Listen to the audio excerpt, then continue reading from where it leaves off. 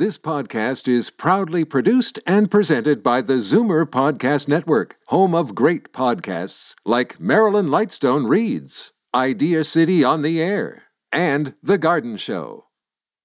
You're listening to an exclusive podcast of Fight Back on Zoomer Radio, heard weekdays from noon to 1. Now, Fight Back with Libby Znaimer on Zoomer Radio. Good afternoon and welcome.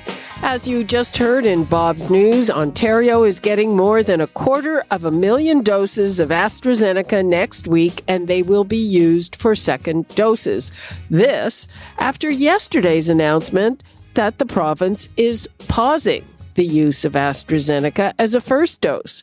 3 other provinces have done the same. In Alberta, for instance, the issue was lack of supply, though I bet that they would be getting their share of the shipment that is sending that 254,000 doses our way. Now, here, the new numbers on the risk of VITT, the rare but serious blood clots, were the reason for the pause. And the researchers say it's more common than originally thought. Originally, they thought it was 1 in 100 to 250,000. Now it is calculated at 1 in 60,000. So the big question is, where does all of this changing and frankly confusing messaging leave the 1 million Canadians, including many in the Zoomer demographic, who received that first shot? Now, for the record, that includes me, my family, most of the people I work with. Also, for the record, I have no issue with the AstraZeneca vaccine, no regrets. But I want to hear from you because I know there are people who are now feeling that they are getting the inferior vaccine. So, numbers to call: 416-360-0740, toll free 1-866-740-4740. Now I'm joined by Dr. Dirk Huyer, Ontario's Chief Coroner and Coordinator of the provincial outbreak. Hi, Dr. Huyer. Thanks for being with us. Oh, thanks for letting me. And for the record, I'm an AstraZeneca receiver as well. Okay. And are you ready to take that second dose? Absolutely. So let's get right to the point. So there are a lot of people who now feel that the AstraZeneca is inferior and the messaging around it has been very difficult. You know, only take it if you don't want to wait. That from the National Advisory Council on Immunization. So what do you say to those people? Oh, I can totally understand and respect their frustration and their confusion. I mean, when we look at vaccines, we look at the clinical data, which is the studies that they did to get approval. Then you look at the real-world evidence. And what we've seen from AstraZeneca, it is a significantly effective vaccine that reduces the chance of getting ill and most significantly getting seriously ill, hospitalized, or dying. And we've seen the results of AstraZeneca by looking at the UK. Look at their case numbers now. Look at how successful it's been there. Now, having said that, there's been some tragic circumstances with the adverse effects, and that's part of what we do with vaccines is we monitor, we surveil, we check and see how things are going, and when there's particular issues, we need to raise those and we need to make decisions about the ongoing use of a vaccine for certain situations, and that's what's been done. Now, you mentioned the UK, so the scientists here are saying, well, this is happening more often than we actually thought at first. What about there? Are they having more cases of VITT in the UK, or have they had more? It's my understanding that the numbers we've seen in Ontario are on par with those that are seen in international. So a number of different jurisdictions have talked about, again, a percentage and an increased number of VITT, and including the UK. So yes, we're on par, unfortunately, with what we've seen in other jurisdictions. Okay, but again, when we heard from NACI the last time, I mean, they really did make it sound that the Pfizer, Moderna are better vaccines.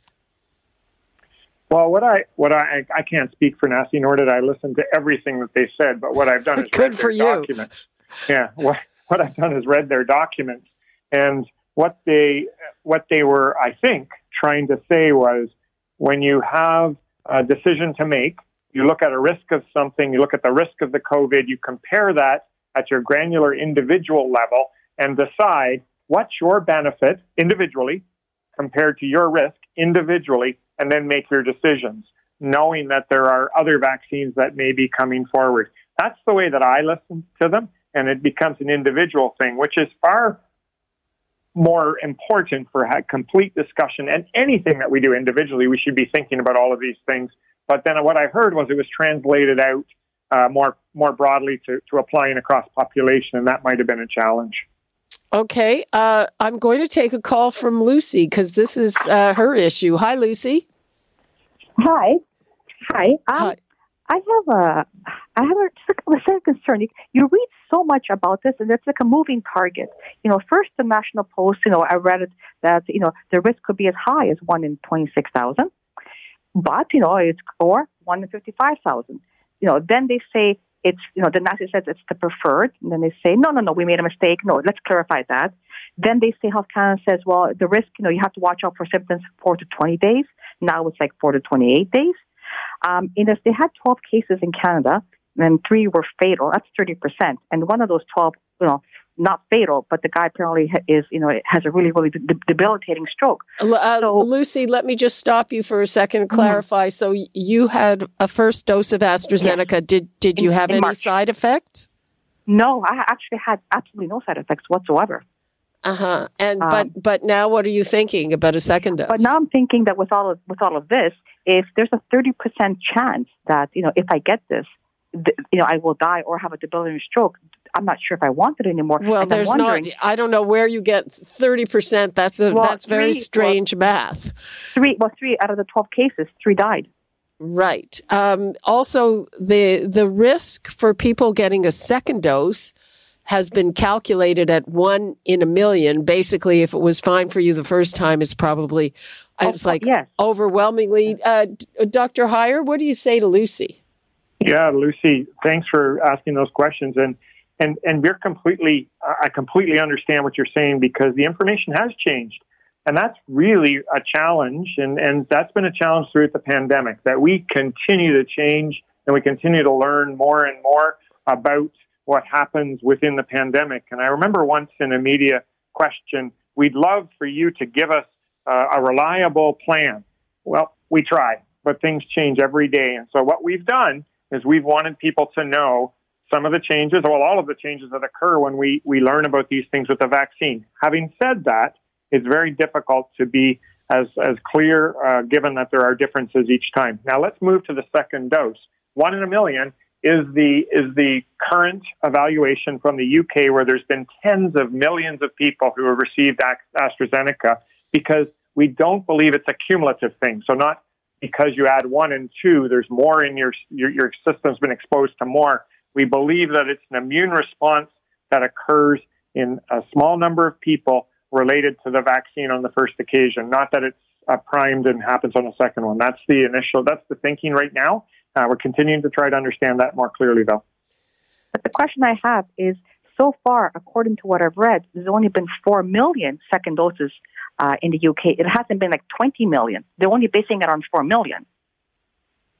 You may be up to date more than I have the data, but what we know is that we have a number of one per million, and 4 million is certainly, if that is the number. And again, I don't know, yes or no. Yeah, I read that. I don't think that's correct. I will check it, but that sounds very low to me. Because when I was looking up online, there was an article and it said there was 4 million second doses given. What was the date on the article? It was an article. Yes, it was a science article that I was reading. I know, but you did. What about the date? It might have been old. Sometimes it's very hard to see the dates on articles when you're checking online. It was about. I was checking that last week after they had all of these. But the article may not have been up to date, because that sounds low to me. But it should be checked out how many second doses have been given. Okay, we will check that out, but I suspect that you, Lucy, read an article that was a little bit older. Dr. Huyer, so, I mean, with these second doses, so first of all, the recommended interval for AstraZeneca is 4 to 12 weeks, 3 months. We know that here people have been, and a lot of people are worried about stretching the interval to 4 months. So does this mean this shipment that people might be able to get a second dose of AstraZeneca sooner than otherwise? Great question. And I learned about the coming allocation today. And so there's a number of things that we're talking about as far as second doses go. One, now we have supply. We didn't know about that supply until today. So that's a key factor. Knowing for sure the question that Lucy was asking and really digging into that data more carefully and thoroughly around the second doses and understanding that to inform our second dose. And there also is information that is pending, although not necessarily going to come in the near future, about mixing with other vaccines potentially as a second dose. So we're waiting to see some of that. And then the scheduling.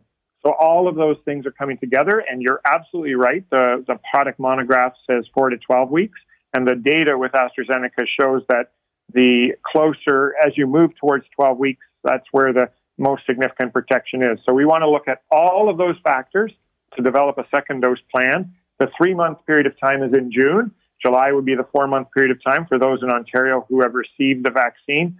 And so we're working actively at that right now, and you've brought all of the exact questions to the table. Okay. Before we let you go, I'm going to take a call from Anne in Aurelia, and it's related to what we've just been talking about. It's about the second dose. Hello, Anne. Hi. Yes, I did have the Pfizer in April. Now I'm booked to have the second one in August, which now brings me to a 4-month span there. And I'm wondering, can the two be mixed? Because I think we're probably going to end up with AstraZeneca here. So can the two be mixed? Yeah, we don't know right now. Well, we know that in the UK, they have been doing a controlled study of providing 2 different vaccines to people and evaluating from a safety point of view, but also from an effective point of view. We don't have that data. It's supposed to be available late May or June, but given your question and my question and the multiple times I'm hearing this a day, we have asked NACI to look at it and also try and get that data more soon. Okay. And my other question is, are we protected with just the first dose? Yes, you are. Okay. What we have seen is a significant vaccine effectiveness in our Ontario data with the first dose, with Pfizer being, I'm just pulling my data up, Pfizer being around 70% from infection and 91% protection from hospitalization and death. So certainly there is protection. That's good to know. Same thing in AstraZeneca. Not quite the same height of numbers, but significant protection from hospitalization, severe illness, and death, as well as infection. Good to know. And I want to thank you and your team. I know you must be under tremendous stress. I want to thank you for your in-depth research and working so hard with this. That's nice, Anne. Very nice. Thanks for doing that. Thank you, Anne, for your call. Dr. Huyer, is there anything you'd like to leave us with? Oh, I just want to acknowledge the challenge that everybody, all of your people who listen and participate, the challenges that everyone faces on a day-to-day basis with the pandemic and all of the measures that come in place. And then what I'm so pleased with and continue to be pleased with is the number of people that are going to get the vaccine to provide this broader population protection that will help us all move forward together to be able to return to a life that's different than we have right now. So thanks, and thanks for your interest. Well, hopefully you're right and we get back to that life soon. Dr. Dirk Huyer, thanks so much for being here with us. Thank you. Bye-bye. Bye. And right now, for more on this, let's bring in Dr. Peter Jüni, the scientific director of the province's COVID-19 Science Advisory Table. Hi, Dr. Jüni. Hi. So you were happy when the province paused AstraZeneca. Why? Yes, I was. You know, science is evolving, and we now understand much better what these rare blood clots are all about. And the first thing which is important to understand is Well, perhaps 4 weeks ago, we assumed that the frequency would be roughly 1 in 250,000 shots, first shots. We now understand this is more like 1 in 50,000 first shots. That's point number one. That changes the picture. Point number two is the supply chain has held, and we now have enough Pfizer and Moderna vaccines to continue vaccination of everybody, which is great news. And point number three is that unlike a few weeks ago, the pandemic is not completely out of control anymore. We still need to bring the numbers down much more, but we're on the right track. This all changes the situation, given everything also that we know that if you have these very rare events, that this is not a walk in the park, it's very severe. It made absolute sense to pause and now just to continue with the first shots with Pfizer and Moderna. What do you think of the news that we just learned that there's going to be a big shipment of AstraZeneca next week and it's going to be used for second doses? There are, as you know, a lot of people who got the first shot who are thinking they got the inferior product. Yeah, so first of all, it's important that from an effectiveness perspective, the AstraZeneca vaccine is a really solid vaccine. The problem were the glitches that were considerable regarding safety, as we have discussed before, no? So what is also important that for second doses, the risk of developing one of these rare blood clots is most likely considerably lower. We're not sure yet where the exact estimate will be, but it's relatively clear that we can assume that's perhaps tenfold less likely to experience something like that if you haven't had problems after the first shot. And remember once more, these rare blood clots, the VITTs, actually happen roughly in 1 in 50,000. This means the risk is comparable to the risk that you experience if you drive from Toronto to Ottawa 20 times return to experience a fatal car crash. So it's about the same risk. Well, the number for Ontario that the researchers gave was actually 1 in 60,000, but there's probably not a big difference. Yeah. No, it's not. It's the magnitude that we talk about. And, one of the issues is as we go and as the physicians out there become more aware of the diagnosis, it's likely that it will become still a little bit more frequent. The reason that initially the assumption was that we were perhaps at a frequency of 1 in 250,000 was that in the UK they needed to learn how to diagnose it and think of it, etc. Therefore, these numbers actually just became more and more frequent over time. That's what happened during the last 4 weeks or so. So, Dr. Huyer told us that the numbers here are the same as the numbers in the UK. Yeah, so I think that we're in a better position to detect this because we're later in the process. Our physicians are more aware of it. In the UK right now, the estimate, the last one that I got from a few days ago was roughly 1 in 90,000 shots. This just means we're talking this ballpark about 1 in 50,000 or so. The UK initially has missed quite a lot of these diagnoses. I'm sure about that part. And what about the second doses? I mean, is that number, in your opinion, reliable, 1 in a million?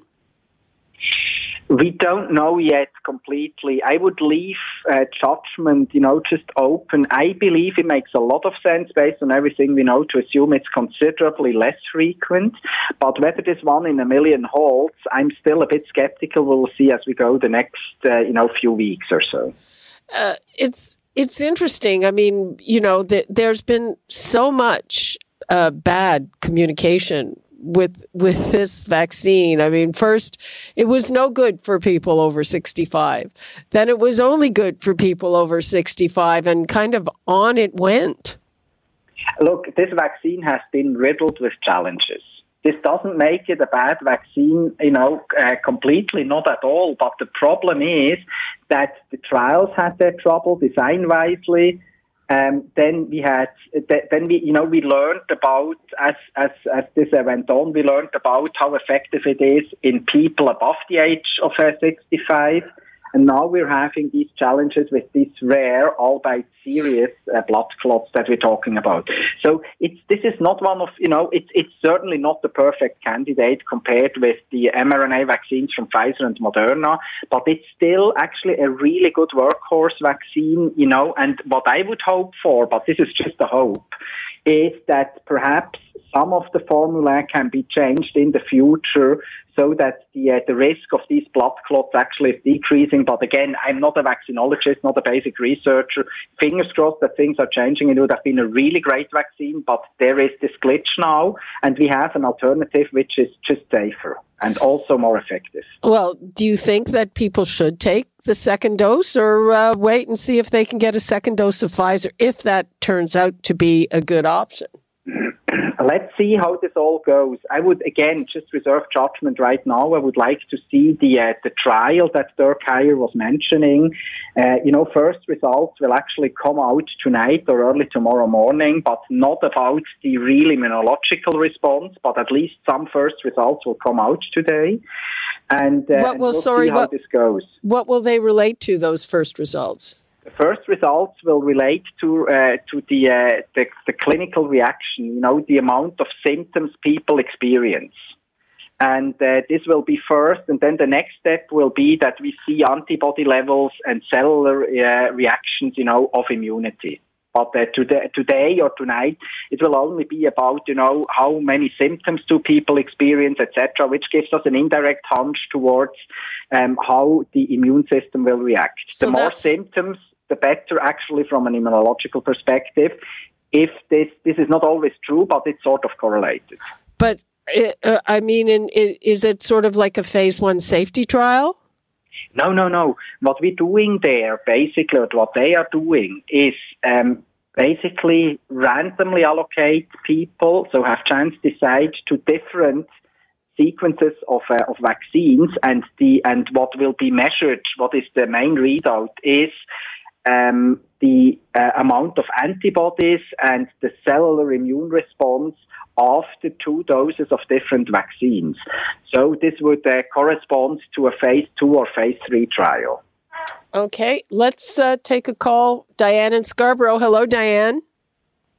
I'm really pleased to hear the doctor explain all this. My question is it advisable to take ASA aspirin if you've had the AstraZeneca to hopefully ward off blood clots? Is that an option? No, not at all. You need to be aware of... No, forget about that. Please don't. If there is no indication for aspirin, forget about that. That's a pipe dream. So the point is here that these are very specific blood clots that are triggered through the immune system to very specific antibodies that then activate the platelets. And this happens very rarely. And if you have this, basically the aspirin won't help you anyway. The problem is that if this just kicks in, this is a completely different mechanism than what we're accustomed to. There were all these well-meant infographics out there that started to compare these sort of blood clots with regular blood clots, like, when you have a deep vein thrombosis. It hasn't got to do anything with each other and should not be compounded. Oh, so it is totally different from a blood clot in the system. Yeah, exactly. It's a completely different animal. It can look the same, but typically what is the challenge then with that is that, it is so severe. It can then happen in both either the arteries or the veins. It is in atypical locations and it's very severe. So it's absolutely not comparable. Okay. Oh, I'm glad I spoke to you. Thank you so much. Thank you, Libby. Okay, Diane, thanks for your call. Let's take one more. Dorothy in Oakville. Hi, Dorothy.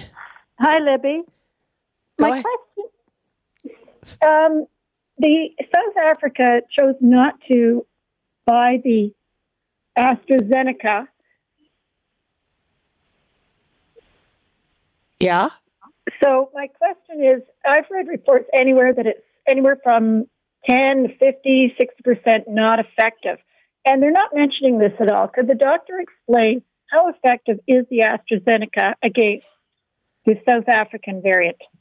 Okay, I'm going to let you go while he answers that. I don't think we really have the South African variant in Canada, Dr. Jüni. Am I right? No, we do, unfortunately, but certainly right now only a small proportion, which is very helpful, and we should keep it that way. So we have certain variants that were originally detected in South Africa, in Brazil, and maybe or probably also the ones in India that partially evade the vaccines. That's a real concern. The mRNA vaccines are still about 60 to 70% effective as compared, to 90 or 95% against the variants from the UK or what went on regularly. But the AstraZeneca vaccine is indeed only relatively little effective against the variants originally detected in South Africa and probably in Brazil. So that's one of the caveats with that. Therefore, one of the reasons that not the only one, that we really would like to keep the proportion of these variants as low as we can and just move on. The B117 is more transmissible, but vaccines are fully effective. Okay. Dr. Jüni, so what would you like to leave us with on this? I think it is the absolutely right thing what happened here in the province. The system is working. Sometimes the messaging was not optimal, but we really should be confident. We met with Dr. Williams last Friday. On Tuesday, the province already decided it is all on track right now regarding safety, and we should be very pleased that we have enough, mRNA vaccines from Pfizer and from Moderna, thanks to the VITT. So when we look just into what's happening right now, we're on a good track, and we should be optimistic. Okay, well, that's a good note to end on. Dr. Peter Jüni, thank you so much. We appreciate your time. Thanks a lot for having me. Bye-bye. Bye-bye. Right. So we are going to take a break. And when we come back, we will discuss another aspect of all of this, and that's how is it transmitted? There are those who say that it should be more recognized as aerosol transmission, and that would help protect people. It's a little bit in the weeds, but we'll try to make it as clear as possible. When we come back, the numbers to call if you have questions, 416-360-0740, toll free 1-866-740-4740. You're listening to an exclusive podcast of Fight Back on Zoomer Radio. Heard weekdays from noon to 1. Fight Back with Libby Znaimer on Zoomer Radio. We are back. It has been months since we first heard about rapid COVID-19 tests. Then we learned that the federal government acquired them, but they were not being distributed. Well, now, finally, they are going to workplaces around the province and likely around the country. The Ontario Chamber of Commerce was part of making that happen. And I'm joined by Rocco Rossi, President and CEO of the Ontario Chamber of Commerce. So I gather, Rocco, you have more than 750,000 of these kits? Well, in fact, we've now got close to 1 million of them because they've started to go out, and more of our chambers are joining the distribution network to get these out. Big thanks to the provincial government, the federal government, our national partners at the Canadian Chamber. The provincial government, in a sense, really made it happen by removing the final obstacle that was keeping small and medium-sized businesses, at least, from really participating in this, and that is that up until recently, it was required that you have medical supervision as you're administering these tests. But as my colleague Ian McLean from the Kitchener-Waterloo Chamber of Commerce puts it, and that's where we first piloted along with Cambridge, a well-trained basset hound can take this test. It is dead simple. Yes, it's a nasal swab, but it's not the sort of brain tickler. You swab your own nasal cavities. You put then the swab into a little bit of of liquid, and within 15 minutes, you get a positive or negative result. And if you get a positive result, you clearly don't go into work that day. You arrange for a PCR test, you self-isolate, and we stop the chain of transmission with asymptomatic and pre-symptomatic people. So when did you actually receive this, and how was the decision made to distribute it through your organization? Well, it just started last week in terms of broadly, but about a month and a half ago, we started to pilot in the Waterloo region with the Kitchener-Waterloo, because the chambers had been pushing hard, as had our friends at Communitech, the incubator there in the Waterloo region. So they said, okay, you guys try it out. Let's see small, medium-sized businesses, so businesses under 150 employees, and how they do. And very quickly, in 2 weeks, we had over 1,500 businesses order the tests, which, as you point out, the federal government bought almost 50 million of these several months ago, and some have been being used by large corporations and long-term health. But by removing that final obstacle, it now made it easy for small, medium-sized businesses to use them. So find out if your local Chamber of Commerce or Board of Trade is participating in it at occ.ca, and we've got about 40 of them already up, and there's another 60 that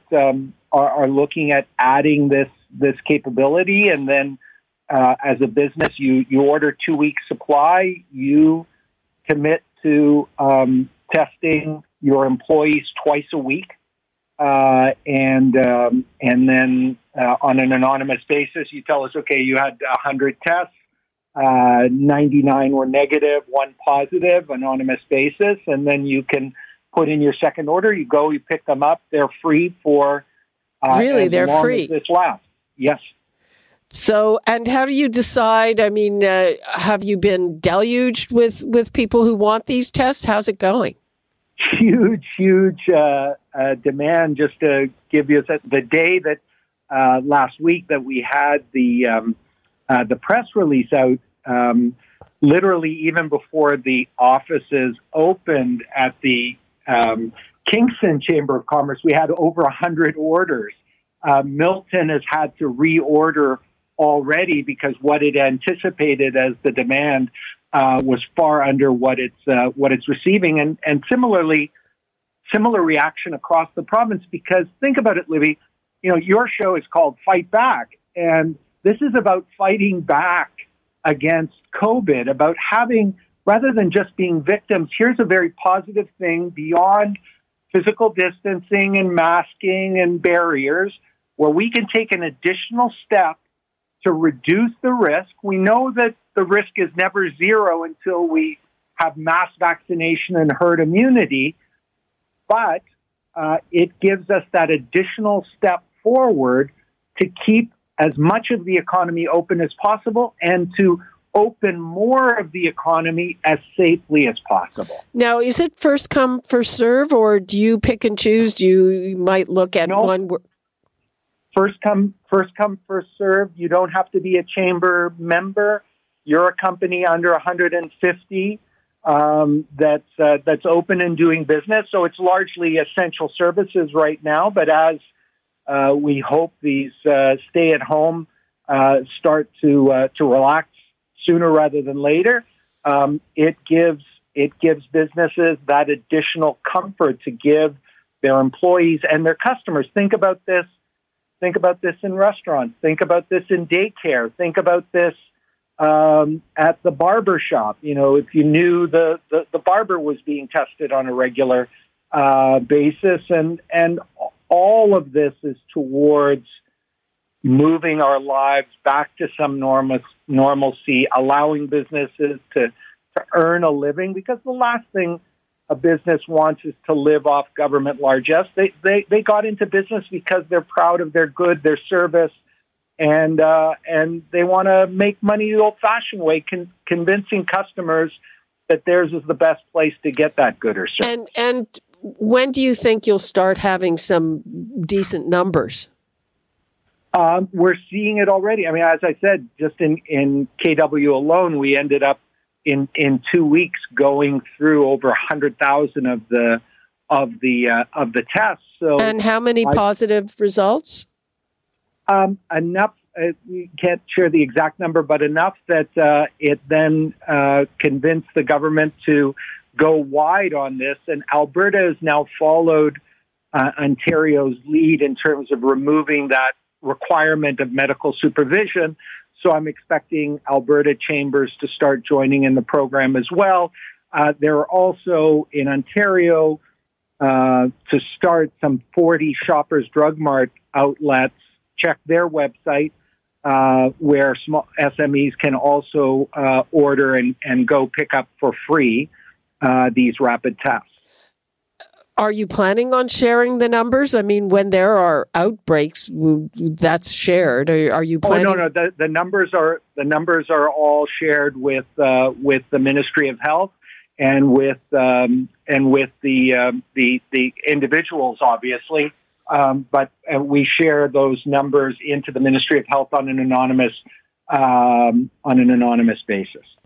Right. So, I mean, you're talking about reopening and people would be confident, but if I were to look at this as a reason to, I don't know, have one of those services, it wouldn't really do me any good unless I knew, okay, they were open about, well, we tested and there was nobody or there was one person or whatever it might be. Each of the businesses then has that ability to do it directly to their customers. We certainly don't require them to keep the numbers confidential.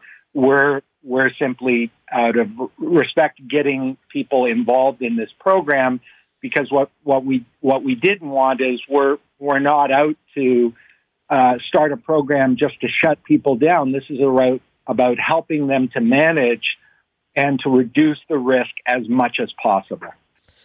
And again, I mean, our lockdown is probably, all indications are that it is going to be extended until June the 2nd. What are your thoughts on that?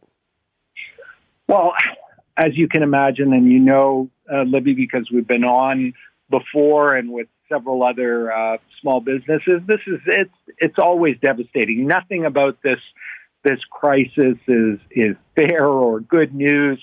Every day we're losing more businesses. We've lost in the province of Ontario tens of thousands of businesses to bankruptcy already in this crisis. There are thousands upon thousands more that are literally hanging on by their fingernails.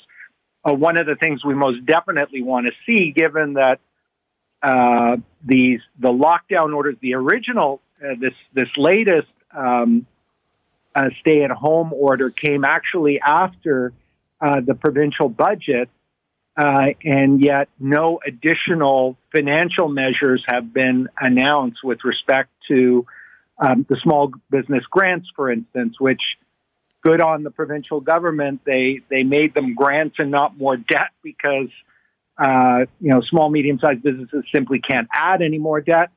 But the qualifications need to be expanded. There are a lot of businesses that are still not covered by it.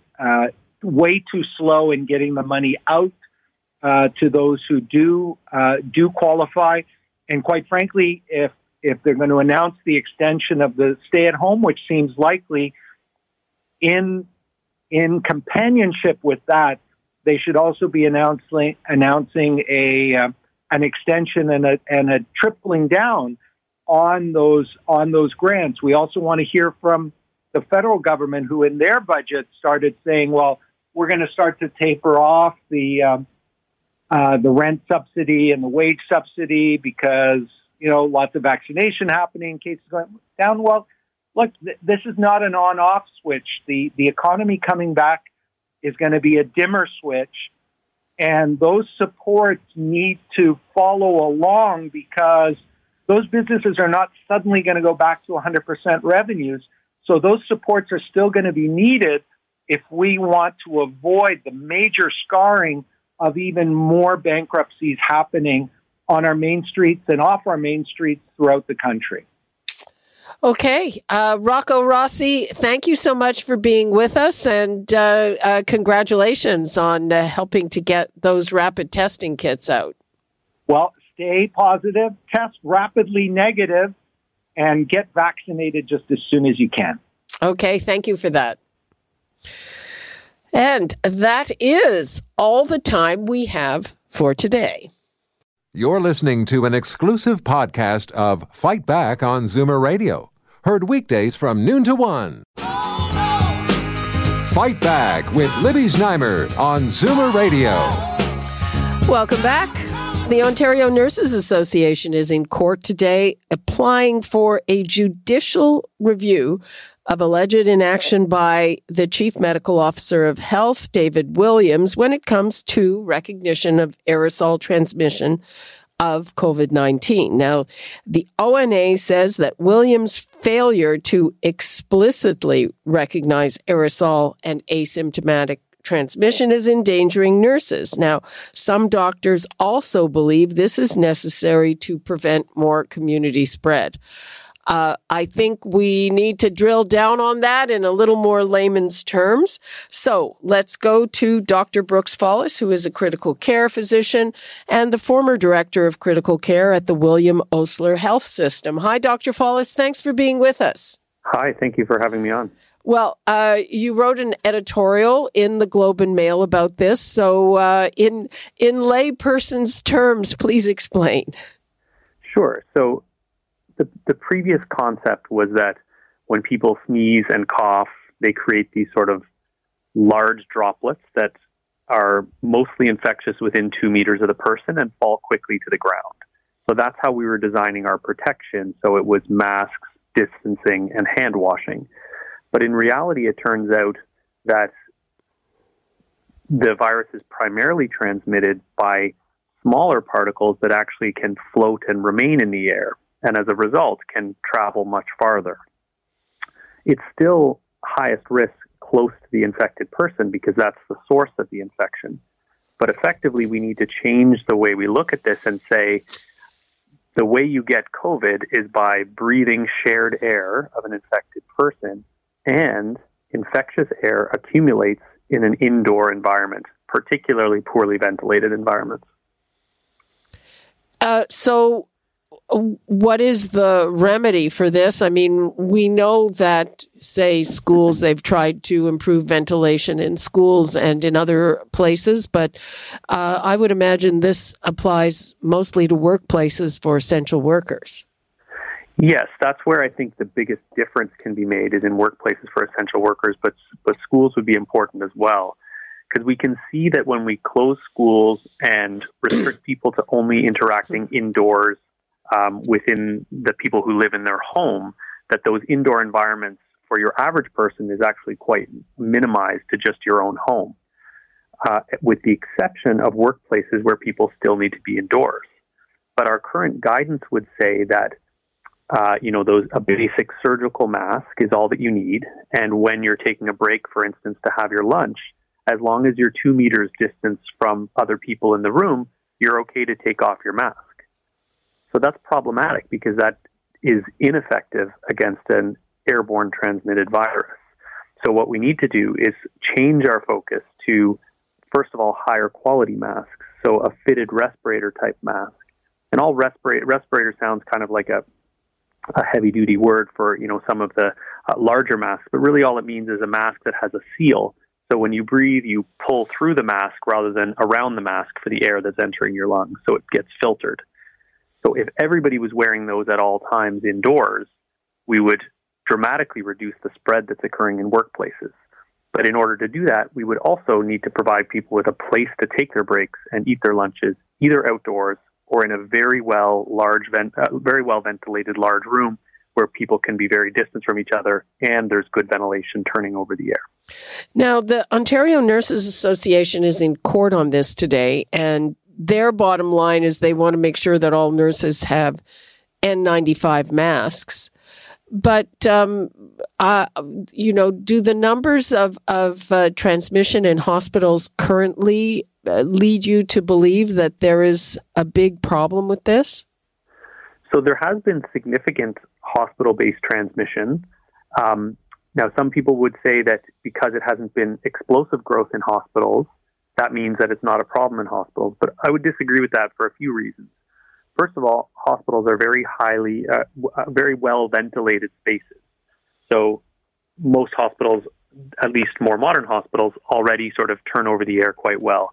Secondly, in hospital, people are wearing pretty high quality personal protective equipment. Even if it's not an N95 mask, they are wearing a pretty good quality surgical mask, which provides some benefit, but not as good as an N95 mask. And lastly, the pattern of illness in COVID patients is that the time when you're most infectious is actually from about 24 hours before you even have a symptom to about 5 days after symptom onset. But the time when you end up in the hospital is about a week into your symptoms, or even as late as 2 weeks into symptoms. So the people being admitted to hospital may actually be less infectious. That's not to say that we shouldn't be providing N95 masks to all our frontline healthcare workers. We should, because there are still hospital-based transmissions, and some of them are certainly aerosol, and we should be offering people maximal protection. But in fact, the hospital is not the environment to evaluate whether or not your PPE is appropriate. The place to evaluate that is actually in the community, because this is a community virus spreading before people even know they're sick, which is a very important factor in how we approach trying to reduce transmission.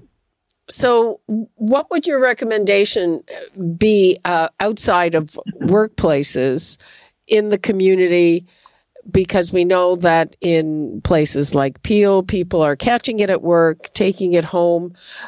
What can people there do to minimize their risk? And, frankly, people are finding it hard to follow the rules as they are now, let alone more stringent rules. Yeah, I actually think that if we're clear about the way it's transmitted, saying things like you get it through breathing shared air and infectious air accumulates indoors, that's actually quite an easy message for people to wrap their head around, more so than maybe distancing plus masking and then this kind of either-or situation. So we're emphasizing the indoor problem and we're emphasizing breathing shared air. When you know that, you automatically tend towards trying to distance yourself because you know that shared air is going to be more present closer to another person. And then we need to emphasize the high-quality masks. Now, to me, I also think that workplaces really should become their own champions of safety here. And, while there should be new guidelines that the province provides to tell workplaces what they need to do, if a workplace is aware of airborne transmission, you would think they would want to do everything possible to protect their workers with provision of high-quality masks and providing a space to take a break with your mask off and emphasizing that the mask must be worn at all times in an indoor environment. Given that you're really focused on the indoor environment, do you have an opinion on the current restrictions on outdoor activities? Yeah, I actually think that because of the recognition of airborne transmission and what we know about outside, that's actually very, very helpful for allowing us to get stricter on indoor rules, but actually relax some of the outdoor rules, because we know outdoors is much, much safer. So it still is important to recognize that if there's a lot of people in close proximity outdoors, transmission will still occur. However, there's lots of space in the outdoors and lots of natural ventilation, so we should be allowing people to, be in parks, having picnics, and be in the playgrounds and playing tennis and things like this to get exercise. I do think all of those things should be brought back, because as long as you have the capacity for a little bit of distancing, the outdoors is remarkably safe. Is it a little bit late in the whole saga to start bringing in some of these things you're suggesting? I don't think so, because anything we can do to reduce transmission and keep transmission down is important. The pandemic isn't just going to suddenly end, although there are some very promising signs of cases coming down and lots of people getting vaccinated. But we need to keep in mind that this is in the face of very strict public health rules. So as we open things up in the future, there still are going to be cases. There still, will be workplace outbreaks. So I think anything we can do to make things safer will help to keep cases down and help free up healthcare resources to get back to doing the surgeries that we need to do that we're behind on, and get back to diagnosing people with cancer so they're not too far advanced.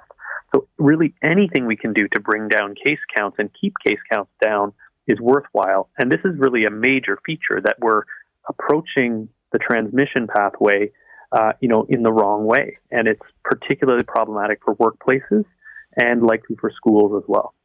Anything you'd like to leave us with? I think, there is some hope right now, and I think everybody should feel that, but we do need to stay the course that we're on right now. And I think as the science evolves, as we learn new things, we need to apply that science to our rules and our plans. And right now the science is telling us that our workplaces remain unsafe and there's room to improve ventilation and improve masking, but that outdoors is extremely safe. And as long as we respect distancing, we can do a lot of things safely outdoors. And that's where we should move. And with those things in mind, we can head towards an excellent summer and get case counts really, really low. Let us hope so. Dr. Brooks Fallis, thanks so much for being with us. Thanks for having me. I appreciate it. Okay. We're going to take another break, and when we come back, we'll talk about some workplaces with Rocco Rossi, the president and CEO of the Ontario Chamber of Commerce, and they finally have these rapid testing kits coming, and hopefully that's going to reduce some of that workplace spread, and we'll talk about that and other issues facing business when we come back. You're listening to an exclusive podcast of Fight Back on Zoomer Radio. Heard weekdays from noon to 1. This podcast is proudly produced and presented by the Zoomer Podcast Network, home of great podcasts like Marilyn Lightstone Reads, Idea City on the Air, and The Garden Show.